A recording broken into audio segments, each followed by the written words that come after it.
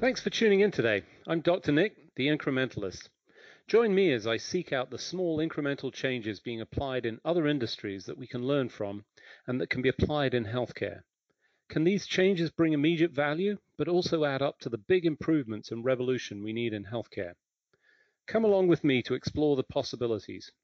My innovative guests from around the globe have used small incremental improvements to achieve their moonshot. And today, I'm delighted to be joined by Dr. Robert Brisk. He's the Chief Scientific Officer at Eolas. Rob, thanks for joining me today. Oh, thanks for having me, Nick. Pleasure to be here.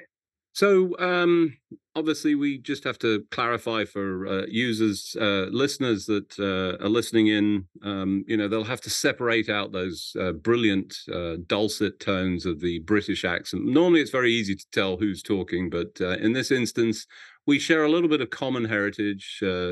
I hail from the same shores as you do.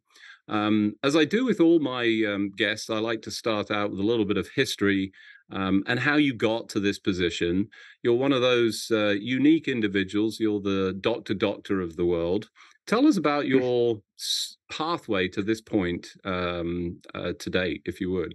Yeah, sure. So, as you know, Nick, something else we share is how we started out our careers. I was also an out-and-out medic when I started my professional life, and pursued a pretty conventional NHS career for the first number of years, meaning I went through kind of general training and then specialty training, and then got what would in the US be, I think, a residency program place. And at that time in my life, I'd always been interested in computers, always kind of tinkered in the background, had never anticipated computers would perform any sort of, would fill any meaningful role in my professional work.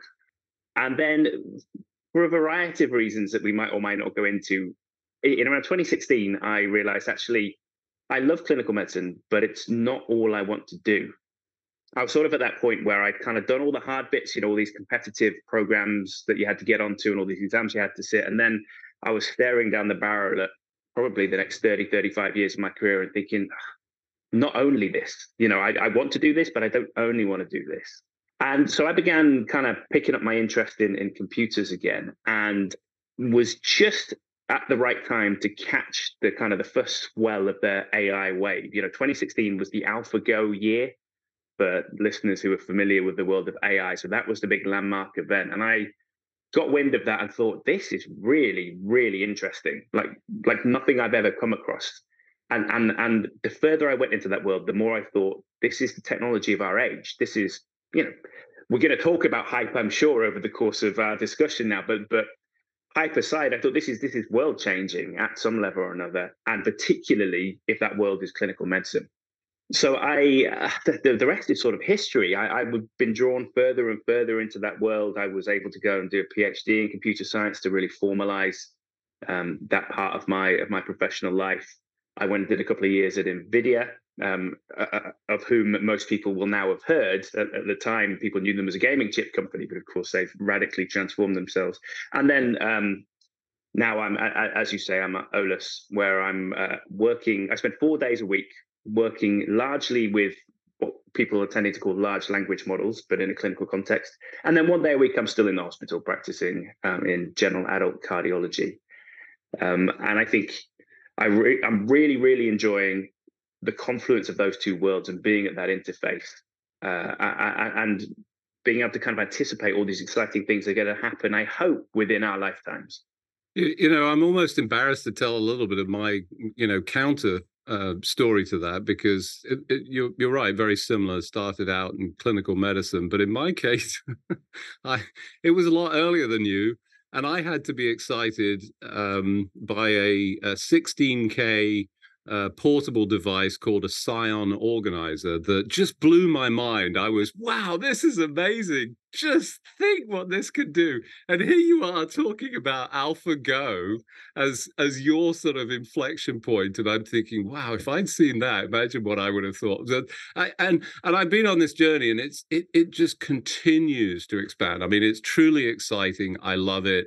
Very similar. The only difference for me was the capacity to combine those two worlds just never really materialized. Certainly in the days, it was very hard to find that, and mostly in the clinical world, people looked at me oddly and said, why are you doing this? And in the business world, they said, no, you focus on this. So I didn't have that luxury, unfortunately, but I love hearing this as, more and more people, because ultimately we need physicians involved, because I think it is, it's abundantly clear to me. Tell me if you disagree, but I think this technology, and I'll use the broadest term, AI, to sort of encompass all of the elements, and that's large language models, deep learning, all of the contributions, is going to revolutionize our space. I think it will revolutionize lots of others, but certainly in healthcare. And, you're at the nexus of this. I mean, it's just, I'm so excited to hear a little bit about the NVIDIA experience, because that was still early days. They were, still really graphics orientated. How did you end up there, and what did you end up doing? Yeah, no, great question. And just before I talk about NVIDIA, to your point about what drew you into this world, I think the earlier you got excited about this world and realized it was going somewhere special, the more credit you could take. I think if it was AlphaGo that turned you onto that world, it was more or less, the writing was very You're being kind, but thank you. So NVIDIA, I probably was. With NVIDIA, the nice thing is you can use their stock price to really track their journey and their transition. And I wasn't right at the very beginning of that move, which to my financial detriment to an extent, because guys who had joined even just 18 months before me, who they really saw that transition happen, where NVIDIA did a huge pivot.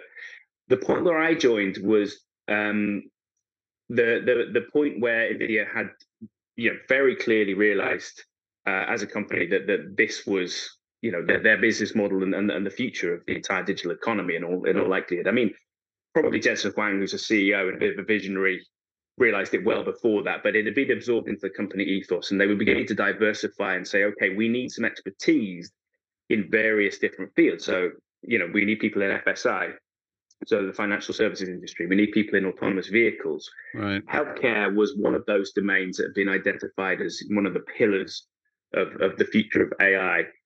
And so NVIDIA were looking for a few people who had crossover expertise, who could talk about the stuff that the silicon did, who could talk about the software that ran on the silicon, but who also understood the impact of the applications that were being built on this stack, to use a technical term. So really from an oversight of the world from patient to processor and back was kind of the way we started to talk about it a little bit. So they actually brought in a number of people who had expertise in drug discovery, in medical imaging. I was fortunate enough to be one of two physicians in the company. So there's Mona Flores, who's still at NVIDIA in the States, who's a good friend of mine. She was a cardiothoracic surgeon before she joined NVIDIA. And then I was the physician covering the EMEA region. And my job was a real mix of things. NVIDIA describes themselves as the world's biggest startup. And when you're inside the company, it does feel like that. Fantastic place to work. Always really highly rated on Glassdoor, and rightly so. But also very busy, and at times you're never quite sure what the next few weeks are going to hold. Which if you like that, it's great. If you don't, it's a little bit terrifying. I ended up sort of setting up and establishing a number of collaborations. My job, I ended up being sort of the global lead for partnerships in the life sciences space. So I would get to work with people doing really exciting stuff from companies like AstraZeneca and GSK and some very big and well-known academic institutions, and a couple of big clinical organizations. And my job would be to work out what are all these people doing?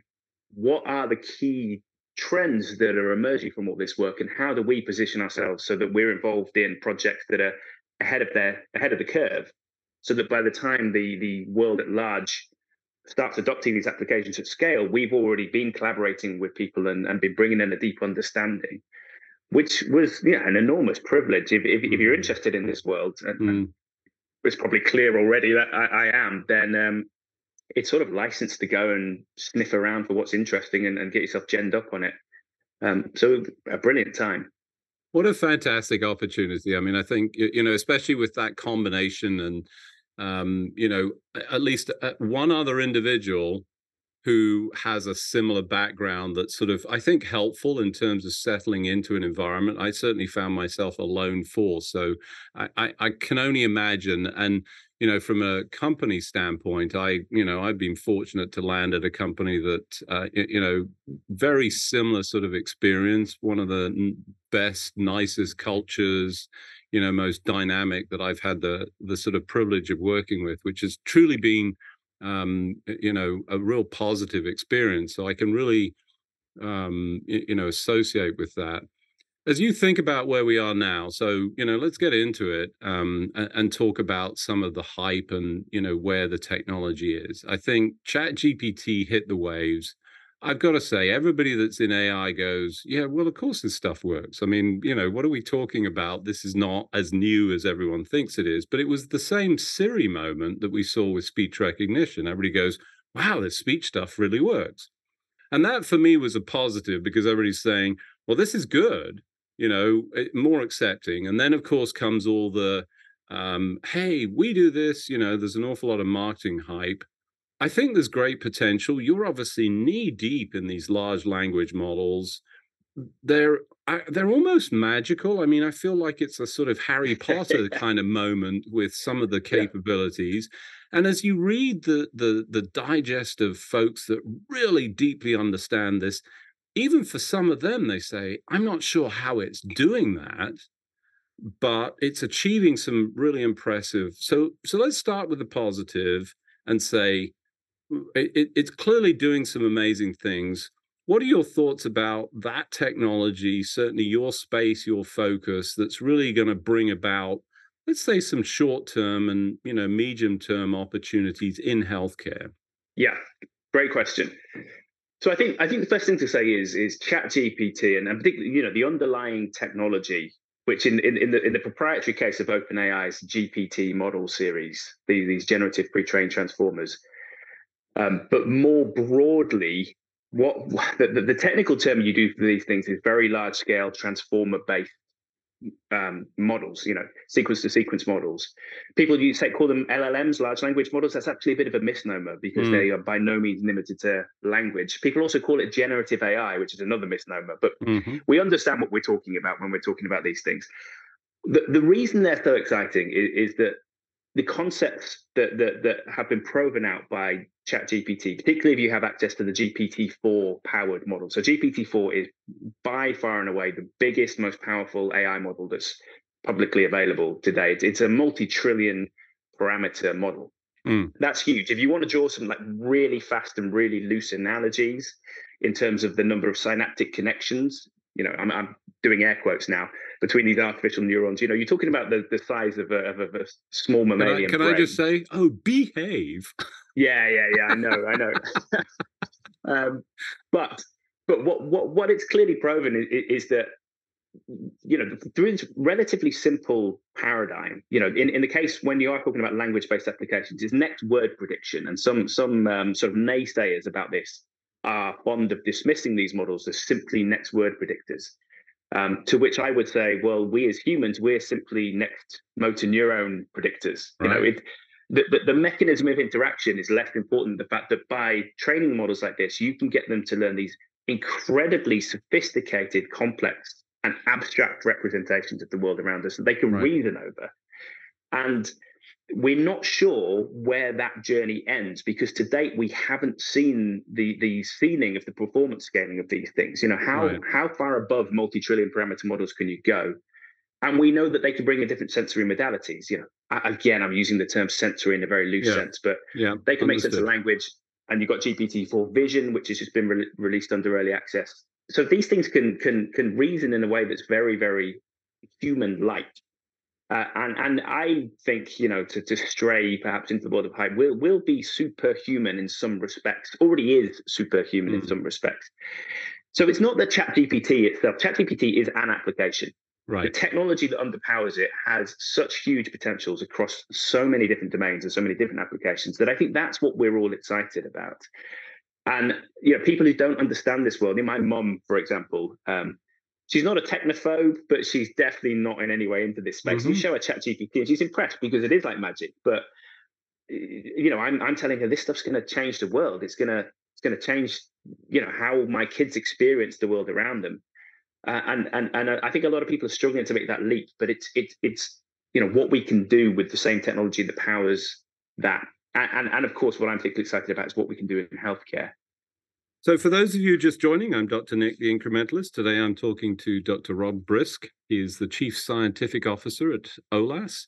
We were talking about large language models. And again, forgive me, I do simplify deliberately because this is a brief 30-minute show getting into the details, and I've listened to some of the AI podcasts. What's interesting, you could track the same as that stock price. The number of AI podcasts has gone exponentially up.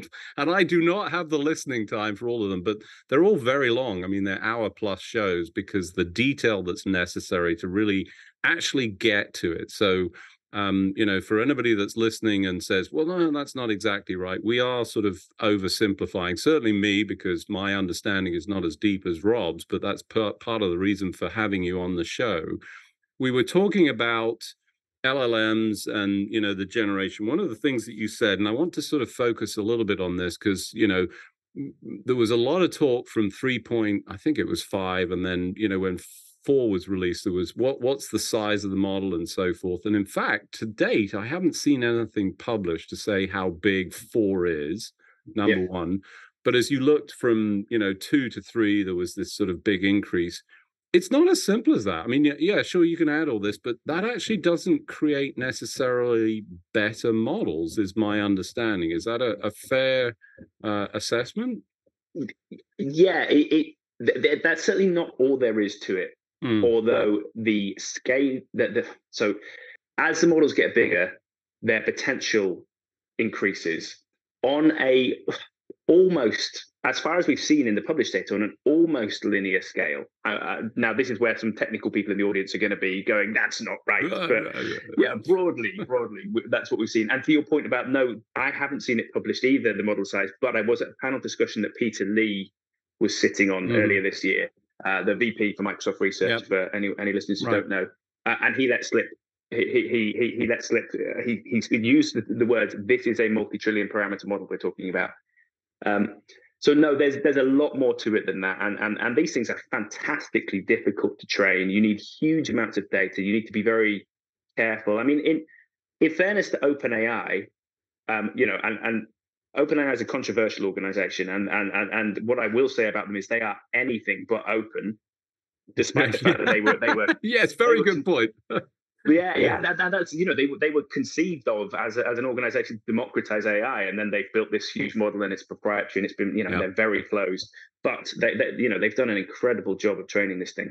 But as Nick, and I think as everyone knows at this point, there's a lot more to work through, and one of the big issues that gets talked about in this space is hallucinations, which I think is an awful term, but agreed. It's commonly understood what we mean by that. And these things make stuff up. They confabulate. Because they're not, they give the appearance of human-like intelligence, but they're not human. They're AIs who are trained for a certain job that they try their best to do, and sometimes they think what you want to hear is an answer that they've plucked out of thin air. And therein lies the major, or one of the major pitfalls of these things in healthcare. And that's a challenge I think as a community we're very much wrestling with at the moment. And you made the point earlier, Nick, that there's power in the combination of having backgrounds in a couple of different domains. And I think, to your point about the importance of physicians getting into this space, this is one of the key reasons we need physicians to be, conversant in the language of modern AI, because only frontline healthcare professionals can just instinctively see, okay, well, we could use the AI in this place and we can exercise some oversight. Whereas if we use an AI in this situation, that's going to be incredibly dangerous. The technologists, they tend to be amazingly bright. I've never felt so stupid as I felt working at NVIDIA, because the people I was working with just could, think circles around me a lot of the time.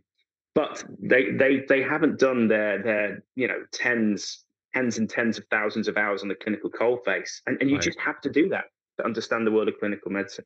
So, limited amount of time. I think it's important to get to some of the hype and, the places for people to focus or think about, because, we're both excited, but I also want to, give some caution on this whole concept. It's not the be all and end all.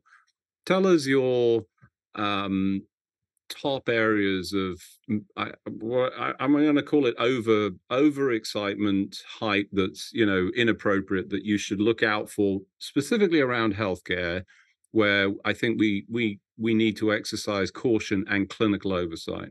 Yeah, great question. I mean, the answer is probably everywhere. We need to exercise caution and clinical oversight. Doctor, you're playing the clinician. What a terrible answer! What a terrible answer. I think it's a difficult one. Actually, I think that the problem with a lot of the hype at the moment is a question of timescale. Honestly, I think that's probably been the case for a while. I mean, hype has been so detrimental to progress in AI and healthcare, where AI could do such good, and particularly in the UK, we're in trouble. We need innovation, we need change, we need transformation and disruption. But people are very scared of AI, and with good reason, because a lot of what they hear is a load of nonsense from people trying to sell products. I think timescale is the big thing. I think I do see a world, and I do think I would like to see it in my career, where there's a constant AI second opinion. Maybe it's through whatever the equivalent is to AirPods in 10 years' time, and you just constantly have maybe an AI that can see the world through a camera that's on your phone, and it can hear the world through a microphone, and it can just process everything that's going on and talk to you, like in the film Her, with Scarlett Johansson. Right. Yeah. The roadmap to that level of technology, I think, is very, very clear at this point. I don't see anything that's a major, major stumbling block to getting there within our lifetimes. And I think it could be a really, really good thing. But I think the question is, if someone tells you that's going to happen tomorrow, like absolute rubbish. If someone's trying to sell you this tomorrow, I think what we need to do is we need to build trust. We need to educate people, and we need to show them how you can use this technology in a safe and overseeable way. And actually, one of the things we're doing at Eolas is we're using generative AI to make clinical suggestions that are based exclusively on human-created evidence, guidelines, peer-reviewed papers, that kind of stuff. The idea is you'll be able to go into our app. So some of these features are still in development. You'll be able to go into our app, and you'll be able to ask a question, any clinical question. How often do I image a patient with a thoracic aortic aneurysm? And you'll get an answer returned, but it'll be from a guideline that's been written by humans. And I think if we start using this technology in this kind of way, where there's kind of generative AI in the loop, but actually you're still practicing medicine in a very conventional way. So the generative AI is just hooking you up with the evidence. We'll begin to build trust. We'll begin to build experience. We'll begin to educate the next generation of clinicians. And then one day we will progress to a point where we can rely more and more on what the generative AI has to say. And in the meantime, the technology will improve, and it will warrant the trust more. But yeah, to your original question, Nick, I think one of the important points, and probably a reasonable point as we come to the end of the discussion to just highlight, is the fact that the only way we're going to understand how AI can be used and where we need that oversight most is by having clinicians in the loop and understanding both sides of the house. Yeah. I think great point, and I like that timescale. The one thing I would add that you didn't call out, but you sort of talked about, was the trust issue, and that's the whole, making sure that we're delivering information that is at least reliable. I think one of the things that I've seen repeatedly is this sort of binary, it's an answer, or it's right or wrong, and that's really not the way that any of this works. It's not the way our brains work. It's a percentage sort of approach. And importantly, the trust, and you talk about it with, the earpiece, AirPods. I'm, dating myself and say that I still have a pair of Google glasses. I'd love to sell them, at some high value, considering how much they were at the time. Yeah. I think we'll see something with that imagery. We've seen ChatGPT-4. It is an exciting time, but as you rightly say, the importance of bringing clinicians in, like yourself, with experience, but also our colleagues who don't need to be educated. We've got to elevate the whole ocean to elevate the understanding, because we need the clinicians who are working at the coalface to be able to contribute and deliver the insights as well as the appropriate trust and understanding of all of this to all of the people that are essentially using it. I've got to say, in so many respects, very unsatisfying, because this conversation was not long enough. As we do always, we've run out of time. Yeah. I'm going to commit you, if you will, to coming back at another point in time to sort of continue the conversation, if you would. But unfortunately, at this point, I have to say, Rob, thanks for joining me today. Thanks for having me, Nick. Yeah, been a pleasure. Thanks for joining me today. Do you have any better ideas, or have you found a small incremental change that's brought about a big improvement in your world? Let's continue the conversation on our hashtag, The Incrementalist, or share with me at DrNick1 on Twitter. You can find more information about the show on our program page at healthcarenowradio.com, and tune in next time to hear my discussions with leaders and innovators from around the globe who've revolutionized their space by using small incremental improvements to achieve their moonshot. I'm Dr. Nick, the Incrementalist, and I'm starting a revolution through evolution.